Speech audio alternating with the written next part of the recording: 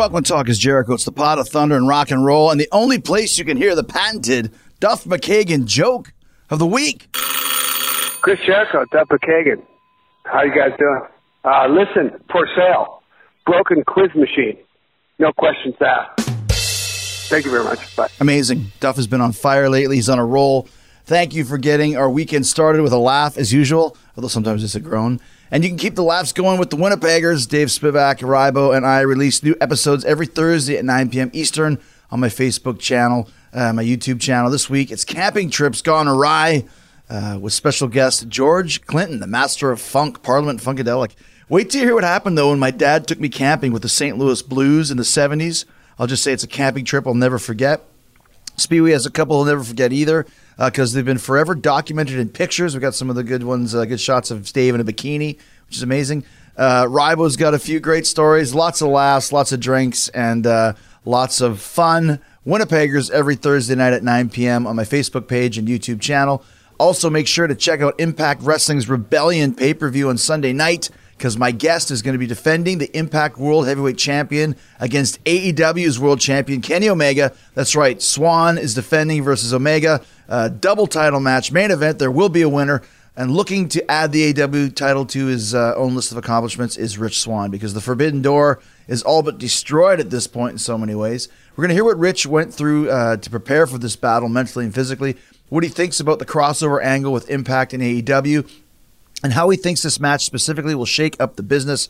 Rich also talks about his storied career, including his time in Japan, the UK, Ireland, his run in WWE at both NXT and 205 Live. He talks about his experience, how he enjoyed working with the talent there, including Pac and Noam Dar. Forgot about Noam. You hear how both Bret Hart and Rey Mysterio inspired him to pursue wrestling, and how he was able to overcome some serious adversity in his life to make it to the business. He grew up in Baltimore, Maryland, where his father was murdered when Rich was just 12 years old.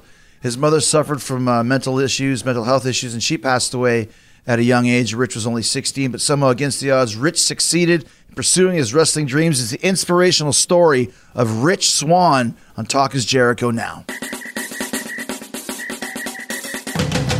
All right, so huge weekend here, Rebellion pay-per-view for Impact Wrestling with one of the biggest matches probably of the year that no one really expected was going to happen a few months last year of Kenny Omega, the AEW World Champion, versus Rich Swann, the Impact Champion, which is huge on so many levels. But before we get into it, Rich, when we clicked on you were playing a guitar, and you got a couple guitars behind you. I didn't know that you were a guitar player. I got my nice, a little double axe right here. You know, you got a double neck. I was just jamming out a little bit.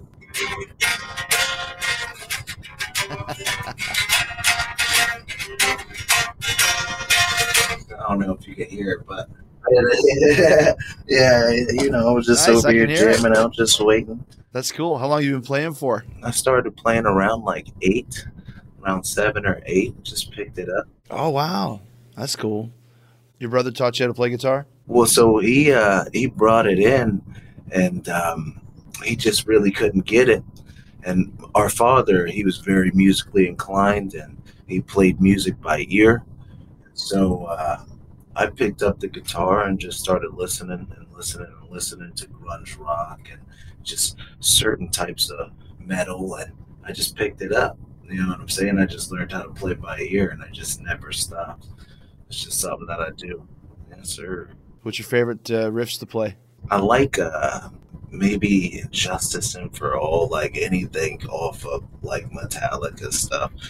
I'm just trying to learning how to really shred. I've never really been good at that. I've just been a rhythm, guitars, but I like it. That's killer, man. Yeah, well, Metallica's got some crazy rhythm playing, so that's good for your right hand too.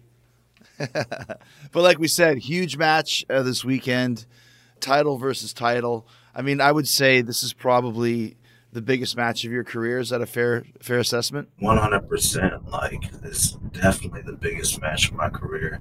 It's definitely something that I'm going to look back on, years from now and say, man, I can't believe that, my hard work really paid off to get to this position.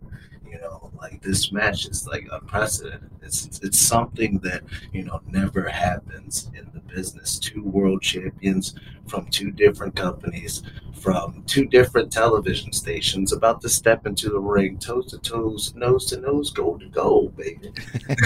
You know, but it's so important, and I'm just happy to have this honor bestowed upon me. You know, just to be in such a great match. What have you thought as far as like over the last 6 months when we kind of started this Impact AEW relationship? Did you ever think it was going to get to this point? You know, as soon as we started working together, I didn't know what was going to come of it, but I'm just happy to see, you know, what it's blossomed into. It has the whole wrestling world talking, you know what I mean?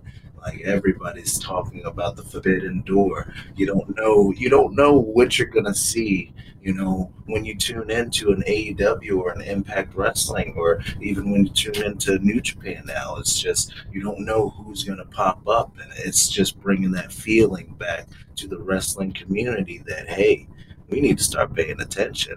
You know, we're all paying attention now. It's cool because I remember when Don and Scott D'Amore and Don Callis took over Impact, one of the things that they were really preaching was that, you know, if you had a gimmick in Impact, you can take it to where you want to go. It's a new attitude here. We don't want to make this like we're the only company in the world. There are other companies who want people to understand it's a global thing. And that, of course, was Tony Khan's idea as well, where he first started that kind of mindset too. So, like you said, this doesn't happen every day in wrestling, especially a match of this magnitude with champion versus champion. Yes, indeed, it doesn't. And just like you said, it's the biggest match of my career. And, you know, Kenny Omega, he's held in such high regard. And we know, you know, how good he is in the ring. And just to have that opportunity to go out there and, you know, be spotlighted myself and just to go out there and kill it. That's just the main goal. I'm just so pumped and excited for Sunday, man. Like, there's like, I can't even, you know, put into words really. The thing is too, though, like your career has been so expansive and you've been around the world. You've worked in so many different companies. Have you ever been in the ring across from Kenny Omega before? I've never wrestled with Kenny before. We've crossed paths before anything. I was in Japan wrestling for a company called Dragon Gate Pro Wrestling, made by Ultimo Dragon. And at the time, they were doing a couple of joint shows with DDT. And at the time, Kenny Omega was wrestling there at DDT. And man, the first time I got to see, you know, him and Kota Ibushi and, you know, the rest of the roster like live, it was just like, okay, man, these guys, they're bringing it. They're bringing it to another level. That's where I want to get. That's how I want to be, you know. And I told him, you know, I was like, hey, man, me and you one day, we're going to get across the ring from each other. We're going to get at it. And lo and behold, about 15 years later, we're about to get at it. It came true. It came true. Spoken in deep listen. But Impact has been quite a great home for you over the last, you know, 2, 3, 4 years, whatever it's been. And I know that obviously Don really likes you, Scott really likes you, and this is kind of a whole new attitude for this company that will never die. Like it never dies, and it just continues to improve.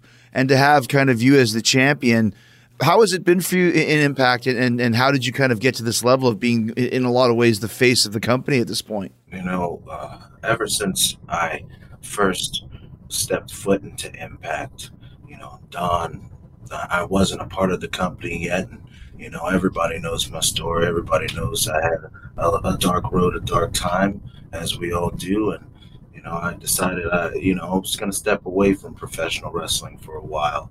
And then Don Callis, you know, I go to a show, and my wife at the time, or she still does, she was wrestling for Impact Wrestling. And I showed up, and Don Callis, he told me, he said, you know what, kid, we could really use your talents. We like you. I like you. I think you're good, kid. I think you should. And I was like, you know what, man? Get this little nonsense out of my head. Let me come here to Impact. Let me do what I love. And they opened their arms for me. You know what I'm saying? And that was in 2018. And just to go through, the road and just meet everybody that was an Impact and reconnect with old faces that I didn't see for a while.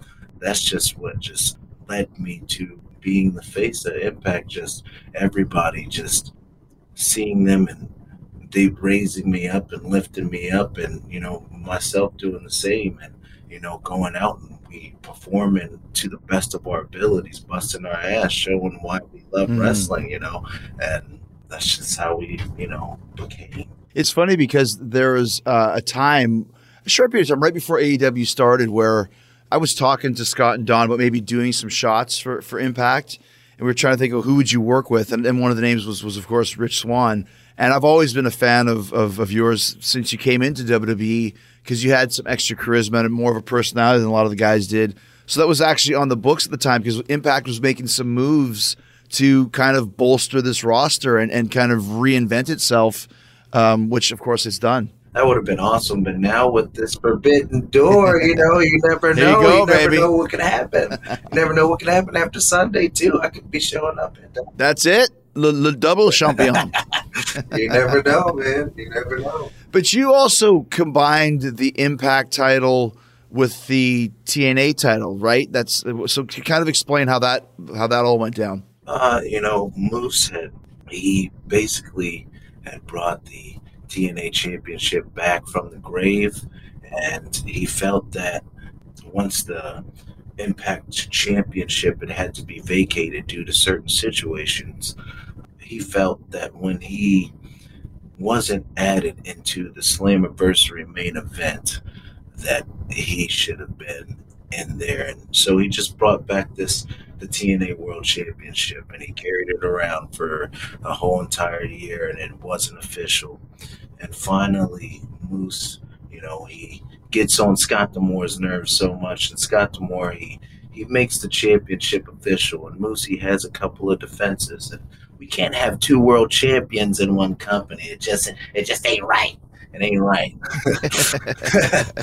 So, myself and Moose, we battled it out at Sacrifice, and I came out on top. And just to have that championship and combine them together, the TNA championship and the Impact championship, it made it whole. And so many great people have held that championship. Sting, AJ, like the list goes on and on, you know what I mean? And now to officially have my name attached to that title, it's awesome. All kind of, gimmicks and storylines aside, how big is this for you to be the world champion? Because you mentioned, and we'll go into it, not only you went through some shit, but also early on in your life, you had a very kind of rough childhood.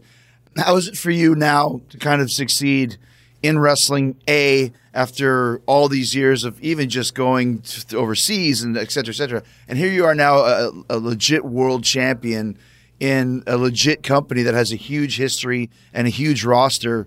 I mean, that must be very gratifying for you. It's huge. It feels so good, because from a kid from Baltimore, Maryland, that I lost both my parents, I battled adversity, from a very young age. And to have people tell me, hey, you're not going to make it. You're not going to be able to follow through with this dream of being a professional wrestler. Look at everybody. They're 6-7 feet tall. They're 200 plus pounds, but you're 150 pounds soaking wet. Right. You know what I'm saying? And now... And 20 of that is dreadlocks. Yeah, look at it. That's heavy, baby. But then to bust my ass and, and have the support and to finally get here, it feels good just to, show the people and the doubters and the people that said that I could never make it. It's just showing them, hey, you can put forth as much effort as you want to the dreams that you want to follow, and then maybe instead of hating on me, maybe you might do what you want to do. Maybe you might not be sitting in a cubicle 9 to 5, and then that's okay. And that's if that's the people's life where it ends up, that's okay. But I know I followed my dreams, and I know that it just all is worth it. Absolutely. And it's interesting because I had a guy that's in the AEW. His name is Will Hobbs on Talking Jericho. Hobbs. Do you know Will? And Will's story is very, in a lot of ways, kind of similar to yours. Not that we've delved into, but kind of what I've heard of like this very rough upbringing and wrestling was kind of a savior for him. So tell us about kind of how wrestling kind of saved you in a lot of ways, because you mentioned you did have a very rough childhood and were basically on your own from a very young age. So basically, my mother, she had lupus and she had schizophrenia. She just wasn't well.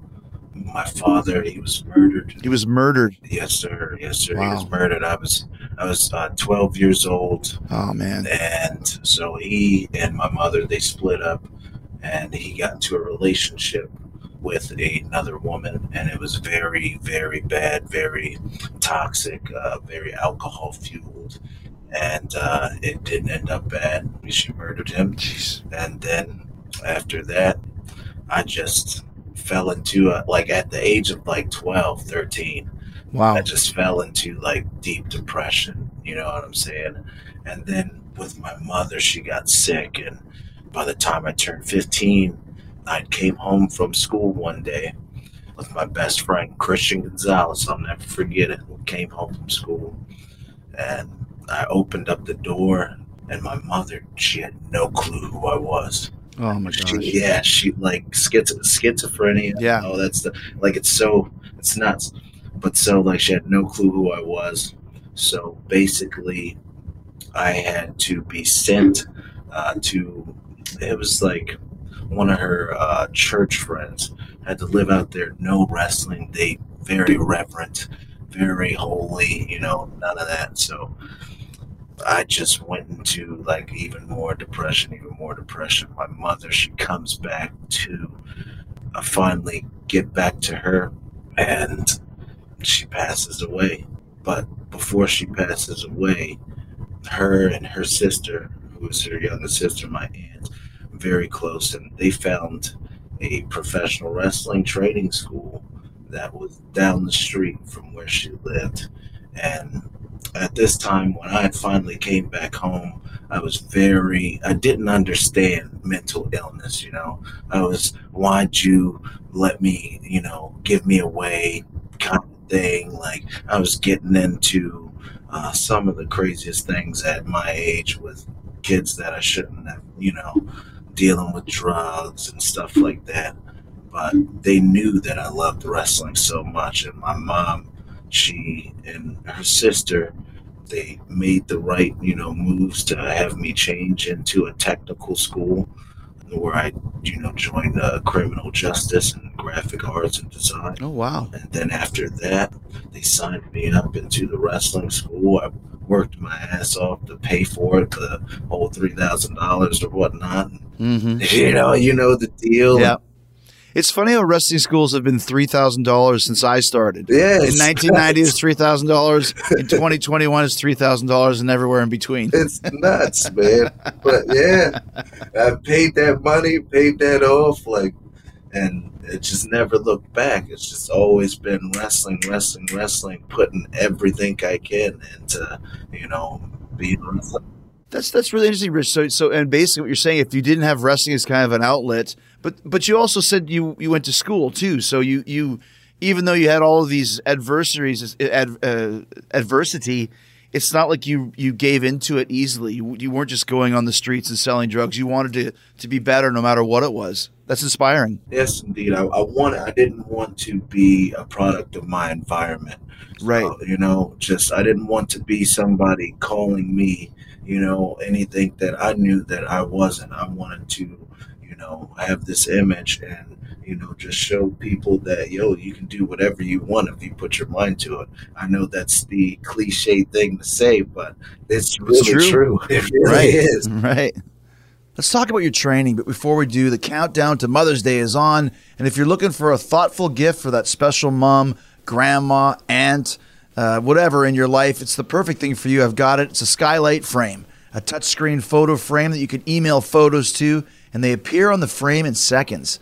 I actually gave one of these to my dad for Christmas because you haven't been able to see him too much during the pandemic. It's been all the way since the cruise last year.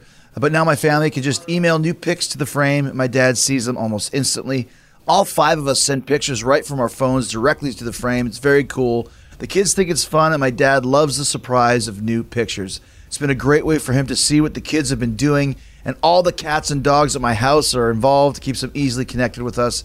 Great and very simple to use. The setup takes less than 60 seconds, and you don't need to be a tech genius to figure it out. It looks like a real photo frame and has an awesome 10-inch touchscreen. You can swipe through photos with your finger and even tap to thank the person who sent the photo. And if you don't love your skylight, they give you a full refund, 100% satisfaction guaranteed. You can preload the skylight with photos before you give it to mom or grandma for Mother's Day, and then you can surprise them all year by emailing new photos to the skylight anytime from anywhere. And right now you can get your $10 off the purchase of Skylight Frame when you go to skylightframe.com. Use that promo code Jericho. Just go to skylightframe.com. Use the promo code Jericho. You get $10 off the purchase of a Skylight Frame. That's SKYLIGHTFRAME.com. Use the code Jericho. Stay in touch with those that you love.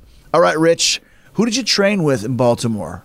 So I started training with Adam Flash from Maryland Championship Wrestling. Then I moved to Pennsylvania and started training under a place called National Championship Wrestling with a guy named Dirty Deeds Darren Wise. And he was a character. He's awesome.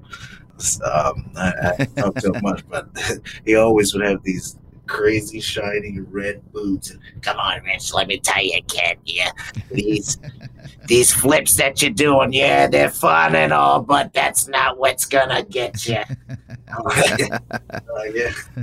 But I was trained by him and Adam Flash, and another guy that would help me out is Ray Alexander. And I know they're not, big names or anything like that, but they really had the dedication and the heart, and they really instilled that into me. But every area has those guys, kind of the local legends that everybody knows, that didn't get to the next level, but they're very influential in your career for sure. Yes, indeed. They definitely, I think about them every day, in every situation, because those guys literally, because with my father and, I started training at 15, 16. Those guys were literally father figures. Sure. What I'm saying? And they're taking me, through the roads and showing me the books and showing me how it goes in wrestling. And, they taught me how to be a man in certain ways as well. You know what I mean? That's a good thing about wrestling. I mean, I started when I was 19 as well, is it gives you great life lessons, not just lessons about how to wrestle, but how to just, like you said, be a man and how to go to another country and how to fend for yourself and all that sort of thing. Yeah, 100%. Where did you start out at? Once you finished school, just in the Baltimore area? Yeah, once I finished school, I was wrestling in the Baltimore area, Delaware, Jersey, Philadelphia at the ECW arena with a company called Combat Zone Wrestling, and that's kind of what got me that little launching pad, just getting the opportunity to wrestle in such a famous building for our industry. Now explain that. Now, for people that don't know, the ECW arena, like you said, legendary. They want to call it an arena. Give a description of what the ECW arena really is, Rich. The ECW arena. It is a place with kicked-in doors, holes in walls, and this is now it's pretty good. I went to it in 2015. Now it kind of looks pretty great, pretty. Oh, they've upgraded it. Arena. Yeah. But when I went in there in about was it maybe 2008, 2009? Oh my God! Kicked in doors, pee on the floor, just craziness. It was not an arena. It's definitely a bingo. It's a room, 100%. Yeah. But just that room had so much energy. Just Philadelphia was nuts. So much history. Yeah, it's funny. I remember when I first went to the same thing too, where you're thinking I remember the first time I went to Corrigan Hall. It's okay, that's a famous place. It's small, but it is a hall and it's kind of cool. And so ECW Arena, I'm thinking, well, maybe it'd be like kind of a Cork and Hall type thing. That's like, it's not like Cork and Hall at all. It's not at all. Like they try to compare. Oh, here goes the crow's nest. It's almost like when you're at Cork and went. No. No. It ain't the same. I mean, but there's still. Well, it's history, like you said. To be there is just cool. 100%. So, what was kind of your first big break of your career? I feel like my first big break definitely was with Dragon Gate USA. Run by Gabe Sapolsky. Oh, okay. And also, it was, worked with the Dragon Gate guys, Shima, and myself and Ricochet. We hopped in there and we did, our little flippity doodads. And Shima, he just, standing 450, double moonsault, what? I'm like, oh, snap, here we go. Right. And, we didn't even have passports at the time. Oh, wow. Yeah. I like myself and Trevor, we didn't even have passports at the time. So we're texting each other back and forth. We're like, oh, bro, did you get your passport, man? We got to get this. We got to get this. And like, I remember mine came maybe about 2 days before my flight to go to Japan. My heart was beating so fast. Just got under the wire, huh?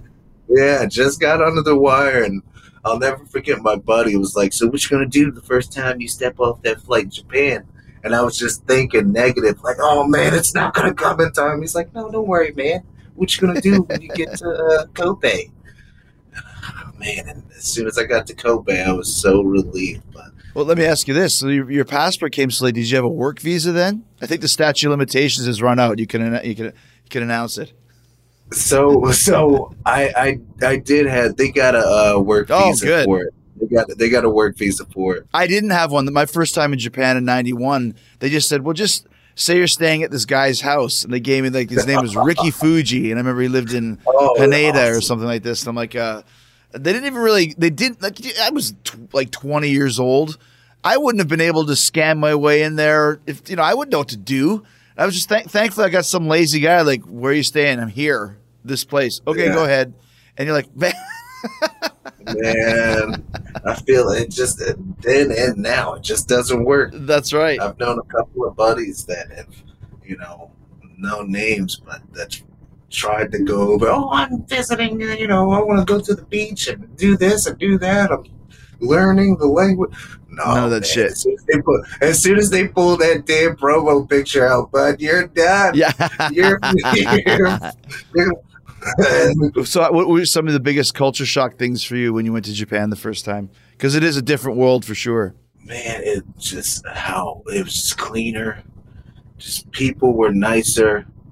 I don't know, just so much. It was a culture built on so much respect. You know what I'm saying? Like, it's just, I love America. I love Canada. I love England. But Japan, it was just so, I love the culture. You know what I'm saying? Mm. It was something, because just coming from Baltimore, you know what I'm saying? Where, and I love my city, but at the same time, it's one of the roughest cities in the world. You know what I'm saying? And just coming from that to seeing how, nice and respectful everybody was. And for instance, I left a wallet over there that had everything in it. My social security card, cards, everything, my pay from the whole tour. And I left that at a restaurant. And like, as soon as I figured, out where, I'd left it, I went back there the next day. And as soon as I walked in, the owner, gives me the wallet. Oh, daijoubu, and I'm like, arigatou gozaimashita. Come inside. Thank you. And I'm like, I don't even feel like I have to check this, but I would. And he said it was sitting there all day, basically. Shingo told me, but and he picked it up at that night, and I'm like, man, I wonder if anything's missing, and there was nothing missing. Yeah. And I'm like, if that was in, Baltimore or York, Pennsylvania, or everything's gone. Yeah. And I wouldn't blame that person either, because it's my own idiot, Yeah. I'm a, At the very, if the person was nice, they might like just drop the empty wallet in the mailbox so you get your Social Security card back. But if you had $50 in there, it's gone, man. bro, it's all gone. Yeah. It's all gone. And that right there, just that was like, wow. Yeah, Man. So when you worked in Japan, obviously you have a very high flying style, like you mentioned. Were you always naturally athletic and a gymnast, or was it just something you just tried and did? Yeah, it's like as a young kid, I was a fan of Rey Mysterio, the Power Rangers, that as well. So I kind of mixed those two. Like when I was a kid, like Ray to me was like a Power Ranger that came to life, and it's like wrestling is it's such a unique sport because you have these characters, and it's like you can really touch out and feel and believe and really attach yourself to them. Right. And I'm like, man, all right, I think I could see this guy doing all this crazy stuff. I think I could do it. So I would set up the pillows in my second floor apartment and just 5-6 years old, just doing backflips off the couch, onto the floor and everything, and my mom's just losing her mind. What are you doing? We're gonna get kicked out. And she's losing her mind, like, oh, you're gonna get hurt, but just self-taught, Well, that's the thing too, because you're smaller in stature, quote unquote. So when you see a guy like Rey Mysterio, was that because you have the inspiration of wrestling, but the inspiration of Rey in wrestling, did that make it? Was there other guys that kind of made you really think like I can do this, or was Rey the guy? Ray was definitely the guy who, like, Bret Hart was the guy who, like, that was the first, like, professional wrestler I ever saw him coming out with the jacket and the freaking sparklers and stuff, and, like, this awesome World Wrestling Federation Winged Eagle title coming out and being badass and everything. And then I'm like, all right, and then just seeing Ray, like, once I discovered WCW, I was like, okay, I feel like I can do this. He's small. He's like me. And then as a kid, what I'm saying, you look at these guys, like 1, 2, 3 kids, like X-Pac. Like you think, oh, you hear he's a small guy, and oh, they called him the kid because he's relatable and blah blah blah to the kids. Bro, he's no small guy at all. He's got to be. I think he's taller than I am. I think he's about 6 feet tall. At the time, he was small for that era, but he's not a small guy at all. Yeah, not at all. But Ray, definitely see him, and it's like I feel like I can do it. Did you always, in the back of your head, want to end up in WWE? Definitely. I always, like, especially once that was the final place to go in like 2002, right? And like at that time, I knew I want to be a wrestler. That was the only place that you could go if you want to be, a star or want to, anything like that. So that was definitely always in my head, and that was always where I wanted to be. So kind of tell us the journey and how you got there, because you did end up in WWE. Yes. Well, after, working in Japan a lot. Because this was years, too. This is like 8, 9, 10 years of pretty much, right, of you being on the road and around the world and everything. Yes, indeed. He's just grinding and, just doing tours of Japan and England and Ireland and just grinding, just doing everything I got to do. No complaints. Wrestling owes us nothing. How was your experiences in England and Ireland? Were you doing kind of the holiday camps and all that sort of stuff? I didn't get to do any of the Brian Dixon camps, but I've heard a lot about them. I got to meet them and everything. But my experiences there, they were awesome. It was just a fun time learning, a little bit of how they, structure matches and, their style and how so intimate the crowd is with, especially the promotion I was with. It was WXW. The crowds are just so, into it. I mean, and not that any other crowds aren't, but like, it's just, they make up their songs and their chants, and it's just a different feeling. it was a fun time. How would you guys travel around? Like, would you go over there for tours sort of thing? Yeah. So like I would, when I would come back from Japan, I would always make sure I would book a 2-week tour with England and a 2-week tour with Germany. And so I would do the full month over there and then just come back home to the States for about 2 days and then go back to Japan for 3 months. But those, like every time I would go over there to the UK, I'd usually go for about a month and a half. I feel like the longest I've ever stayed there was 2 months. A little bit more manageable than Japan in a lot of ways, I would say. Oh yeah, 100%, because there's no language barrier.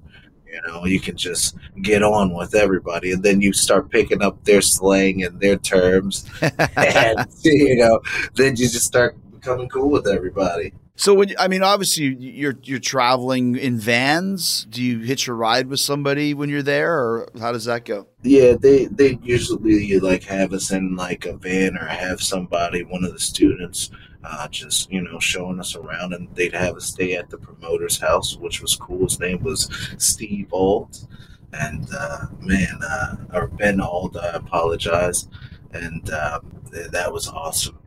That was for his promotion, Southside Wrestling, and he would just show us all the best time, take us out afterwards, just show us around England, around his part of town. I forget.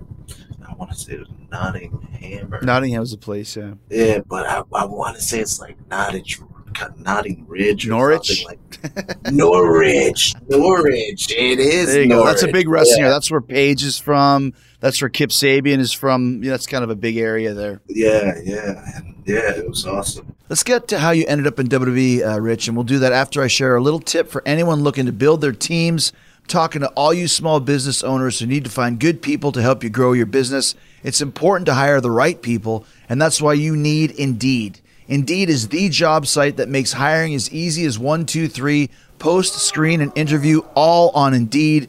Get your quality short list of candidates whose resumes on Indeed match your job description faster, and you only pay for the candidates that meet must-have qualifications.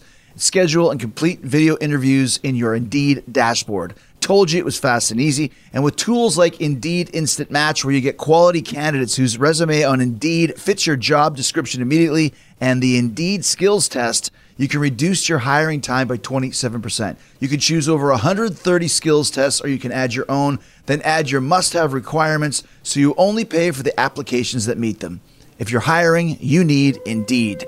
Get started right now with a free $75 sponsored job credit to upgrade your job post at Indeed.com/Jericho. Get a $75 credit at Indeed.com/Jericho. Once again, Indeed.com/Jericho. The offer is valid through June 30th. Terms and conditions apply. All right, Mr. Swann, let's hear how you ended up in WWE. Yeah, I was wrestling with Evolve and Dragon Gate, and a rapper by the name of Wale. Of course. He had saw a match between myself and Uha Nation, who goes by Apollo Crews now, Ricochet, and another wrestler that goes by AR Fox, who's super talented, one of the greatest I've ever seen, one of the best high flyers I've ever seen. And Wale, he, puts out a tweet. Now, this was in 2014, puts out a tweet. So Twitter's like just starting to get hot. Yeah. It's just starting to get that weight. So here goes this famous rapper, Wale, and he puts this out. He puts this over. Hey, these are the guys you need to look at. And he puts myself and, Ricochet and Uha out there. And next thing I know, I'm getting a call from Canyon Seaman, and I see the 203 number, and at this time I had no clue who he was or anything like that. And apparently Wale had spoken with Mark Henry, and Mark Henry had saw my work through Wale, and he liked it. And I was fortunate enough that he put in a word and helped me out, and they saw my talents, and I'm getting this call, and I'm seeing the 203 number, and I'm like, hold on, all right, so that's Connecticut. There's no way this is real.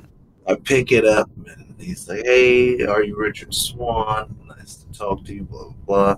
I'm like, "Oh, man, this can't be real." And he's like, "Hey, we got a tryout set up for you." And next thing I know, I get this tryout at the beginning of 2015. And, man, it was probably one of the toughest things I've ever gone through. Like, at that point, like physically in my life, that tryout just is so exhausting. They push you to the limit. Is that's like the tryouts where you're doing all the drills and all that sort of stuff? Oh, yeah. And, like, I went in there and I was doing my drills that I do in Japan and Dragon Gate and just doing everything I can. But, I'm not the biggest guy in the world. And I'm not going to lie, I'm not the strongest weightlifter in the world. But, man, when it came time to do the weightlifting and seeing all the bodybuilders and the athletes and all these guys, you know what I'm saying, that are jacked to the gills, I'm like, whoa, how am I going to make this?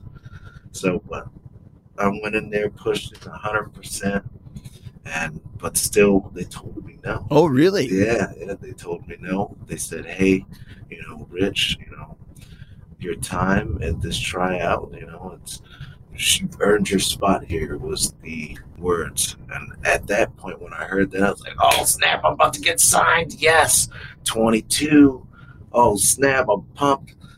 But we, unfortunately, just because of the size and stature, we can't hire you and your age. What was your age? How old are you? I'm 30 now. I was 20. I was 23. What do you mean? You were too young or too old? I don't know. I guess too young at that time. Okay. Hey, man, whatever. Right on. I just took that and just kept going and people were there and kept pushing me, and I didn't let that deter me to get where I wanted to be. And next thing I knew, I got another call and another email, and they signed me to WWE.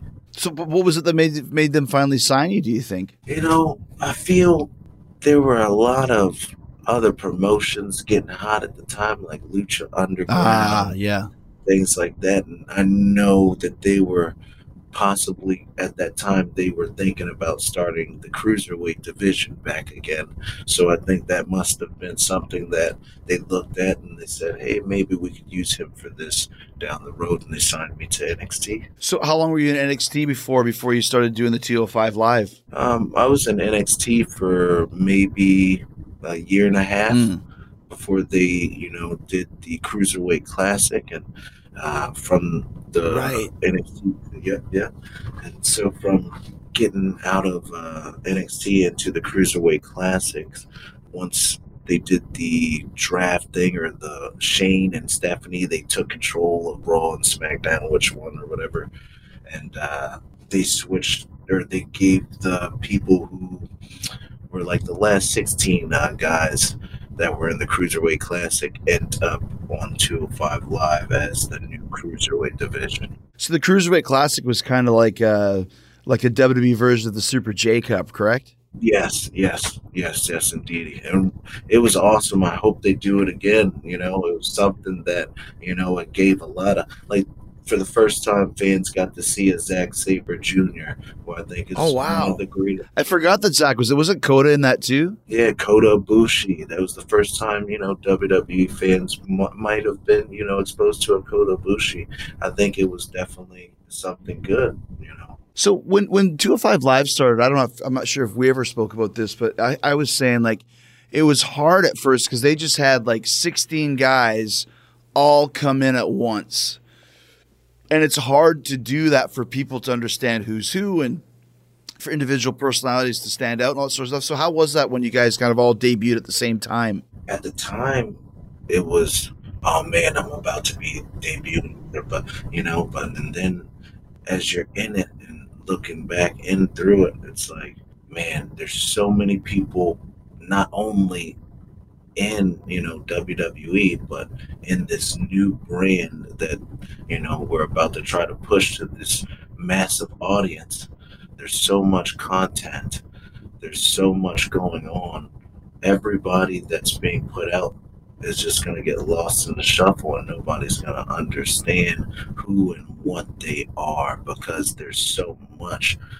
I thought it was great, and to be in it, but at the time, or looking at it now, it's just, man, I don't know how much of a good idea that was, just because you got so many people, and it's hard to how can you connect to Right. It's just crazy. But you did stand out a bit. So what did you do to try and stand out from the pack? I just tried to show my personality, show my character, show who I am as a person. I tried to turn that up, dialed up over, through the limits, and I just tried to connect to the people, and I feel like I was successful at that. Yeah, because like I said, to me, the one thing that always stood out was your ring entrance.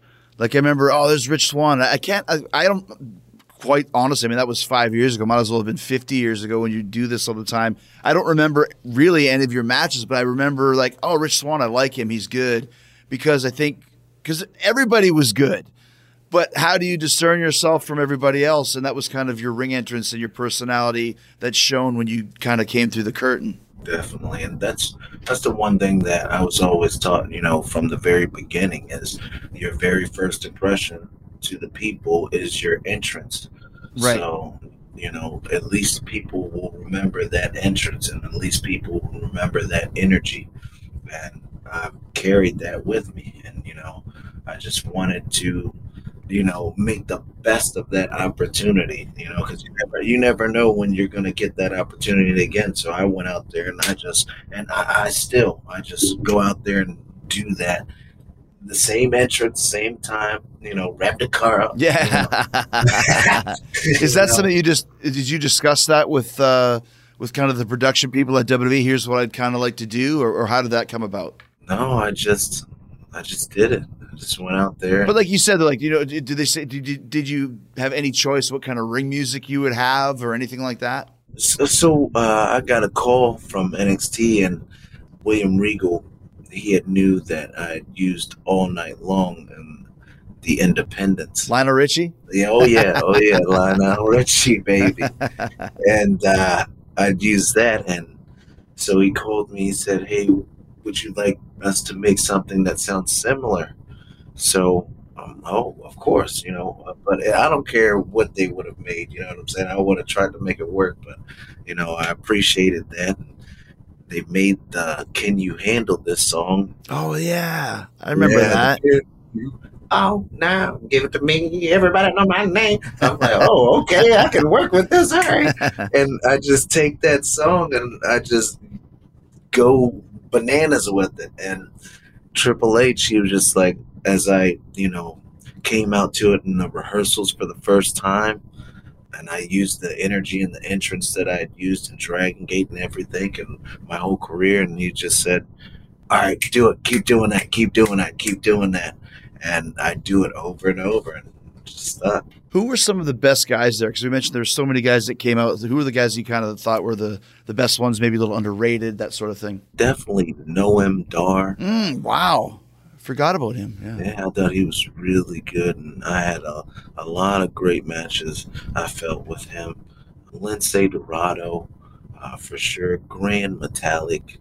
Arya Daivari, I think, is very good, always in great shape, and just a great wrestler all around.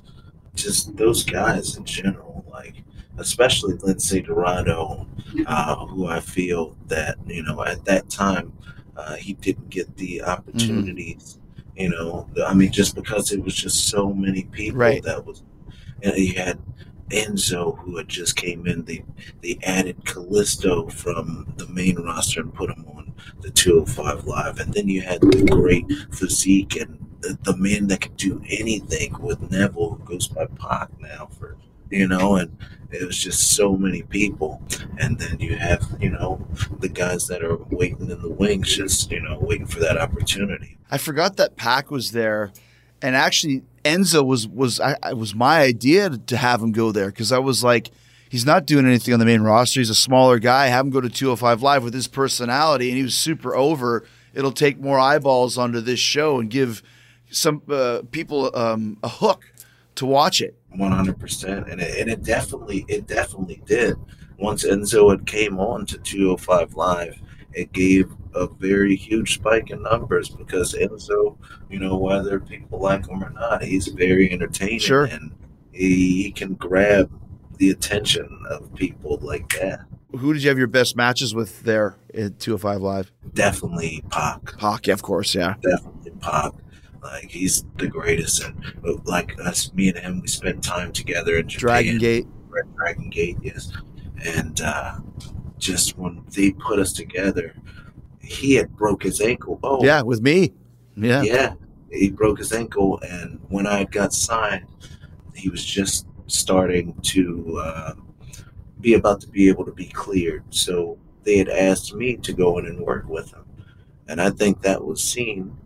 And from there, we joined the 205 Live roster, and myself, we got together and we worked, and we had that program, and we would do the house shows, and we got to go on tour and to Germany and Scotland and all that. And man, it was just amazing. It was just like waking up and getting out of bed and drinking this cup of coffee. Yeah.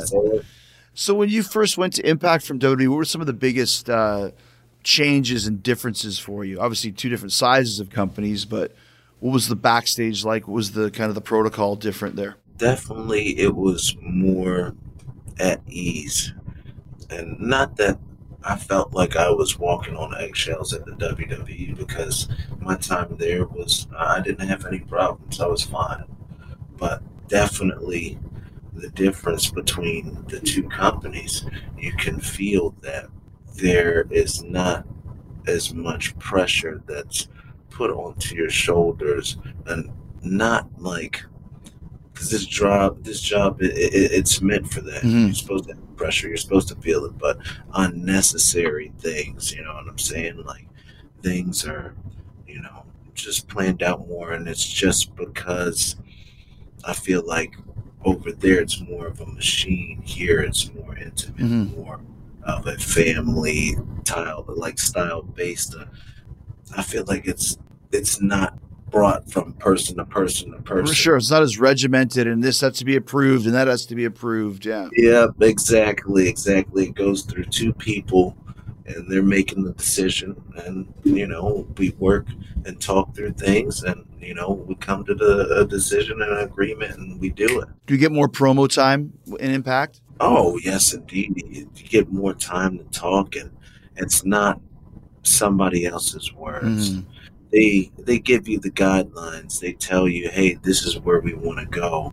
And you have free reign to speak within those guidelines. It's not like something that's written to the max and you have to remember every single line. Right. Yeah, it's a place where they give you the freedom to be a professional wrestler. Mm-hmm.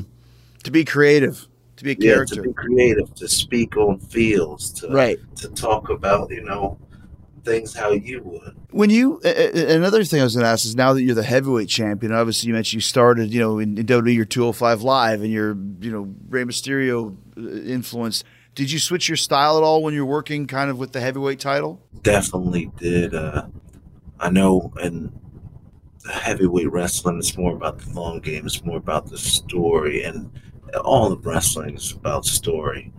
But I definitely slowed down my style, whereas though when you're in a cruiserweight or X division, junior heavyweight type setting, it's about that fast-paced action. It's about that flash and pizzazz, and how can you, rock the crowd this way. With the heavyweight championship and being, put in that position, I definitely want to show that I can do a different style and a slower pace, and pick it up when it needs to be picked up, and just, bring people through that roller coaster ride that you need to be brought through. Mm-hmm. Yeah, that is a great point. I'm glad that you noticed that. Something that I noticed too, that it's how has it been wrestling with no people after years and years of wrestling in front of everybody? Because Impact, you still don't even have small crowds. Nope. There's still nobody there. Nothing at all. It's crazy. It feels like you're in an intense training Right. bout. You know? Yeah. It's like you have to imagine that there's people out there saying, "This is awesome," blah blah blah, clapping. Like you really have to. That's where the love and the dedication to this sport comes in, to this business comes in, because like, yeah, you can stretch, you can warm up, and all that, but when you have those people, that's what gives that extra shot of adrenaline. That's what gives you that hype. You know, makes you hype, gives you that high tension. Sure. You know, when you go out there and there's nobody, you walk through that curtain and you're thinking there's about to be this or even a boo, and it's just the buzzing, the buzzing. Yeah, the fan. Well, that's the thing, especially for you, because we talked about the big thing that you did in WWE was your ring entrance and the energy and the reaction. It's everything. Right. It's everything. And I reach for those people. I beg for those people. You know what I'm saying? And they're not there. Have you wrestled any indies at all or anything like that? Have you been in front of people at all over the last year in any way, shape, or form? I just did my first independence last week. I got to wrestle Too Cold Scorpio for the very first time. And that man, he can go. That's awesome. He's got a ring entrance kind of like yours. He was a dancing guy. Yeah. He say he's looking for his change. Where's my change? hey. No, yeah, man. That's where I got it. That's where I got it from, man. From right Too on. Cold. But there was people there? It was fun. That's cool. There were people there. It was an outside setting, outside in Tampa. And that was something I haven't done in a while as well, because, you know, after I broke my leg and my back and everything, I had came back to the empty arena setting. So this was my first in almost 2 years, my first match. Oh, wow. Right. Yeah. So I'm like, man, this is crazy. And it's against Too Cold. So that was fun. So as we get ready for Rebellion this week, and you mentioned earlier kind of never actually working with Kenny, how do you prepare for a match this big? And once again, there won't be a crowd there, but there will be a big buy rate, I'm sure, of people watching. I know I will be. How do you kind of get mentally ready for this? You know, I play a lot of music, clear my mind, and I've just been working out and just watching a lot of tape, a lot of matches of his, a lot of matches of myself, a lot of old matches from, you know, like NWA, and like just going back, but really mainly just getting my cardio right and just getting myself, you know, in shape, because I just want to put on the biggest, you know, the best performance that I can, you know, and just stand out with this guy. Because, you know, it's almost like, I don't know what the proper word is. You're not an underdog, but everyone knows kind of Kenny Omega and the legend of Kenny Omega. And not a lot of people know the legend of Rich Swann. So not that you have to prove anything, but this is a huge stage and worldwide platform to really hammer home, you know, who Rich Swann is. And I do feel like I'm an underdog, because, you know, everybody does know who Kenny Omega is, and everybody knows what he can do.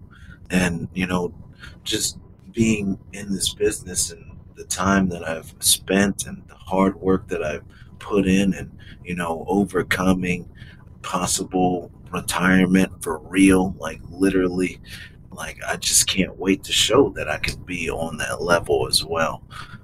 And just to have that opportunity, you know, with somebody the stature and the level of Kenny, it is awesome. Last two questions for you. You mentioned a few times that you had a really bad injury. What exactly was it? Something that happened in the ring, or was? Yes, sir. What happened? Somebody by the name of Dave Chris. They were on the top rope, and I was bent over, and he jumped off and he did a senton. And as he came down on my back, as I'm standing up, my leg kind of. Have you ever seen the Psycho Sid? Oh, dude, yes. Yeah.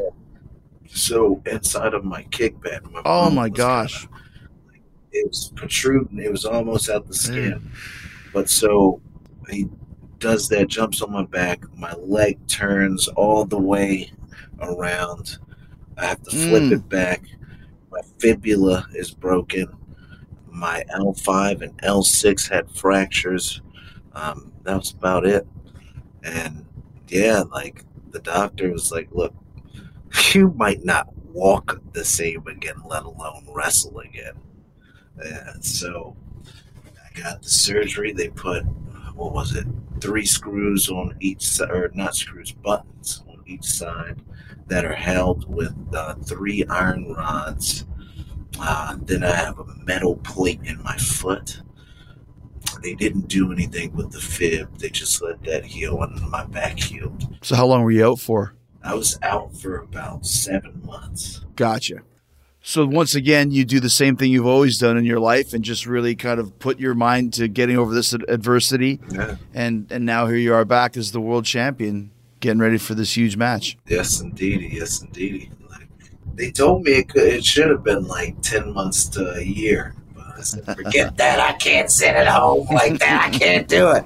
I can't do it. I had the same thing. I broke my arm in 94. They said, you're out for 16 weeks. I'm like, dude, I'm an independent wrestler. I got no money. Yeah, I need this. I ate a bunch of calcium pills and came back in 7 weeks. And that was it. That's what's up. That's what's up. I need this. Last question for you, Rich. What's your favorite match that you've ever had, if one or two of them stand out in your mind? Oh, man, my favorite match probably would have to be against Sami Callihan at the ECW arena. We were both very young in our careers, and it was with Combat Zone Wrestling. It was just everything. Like, the crowd was packed. Like, for that building, the building was packed. Yeah. It was supposed to be the last building show for the ECW arena. Like, we just had everything like in line. It was definitely, and he's one of my best friends. He helped me out a lot when we were younger as well. But like, just to have that match is probably one of my favorite matches. That's awesome, man. Well, I'm sure the one that you're going to have on Sunday is going to be another of your favorite matches, and I'm excited to see it. Rich Swann and Kenny Omega. It's revolutionary, man. It's going to be a great night for sure. I'm pumped. I can't wait. I'm excited. All right, Rich Swann, thank you, brother. Like I said, it's awesome talking to you, and I look forward to seeing what you're going to do this weekend. All right, thank you for having me on. Hi there. Sorry for the interruption, but are you enjoying this show on Google Podcasts? You should know that the Google Podcasts app is going away this spring.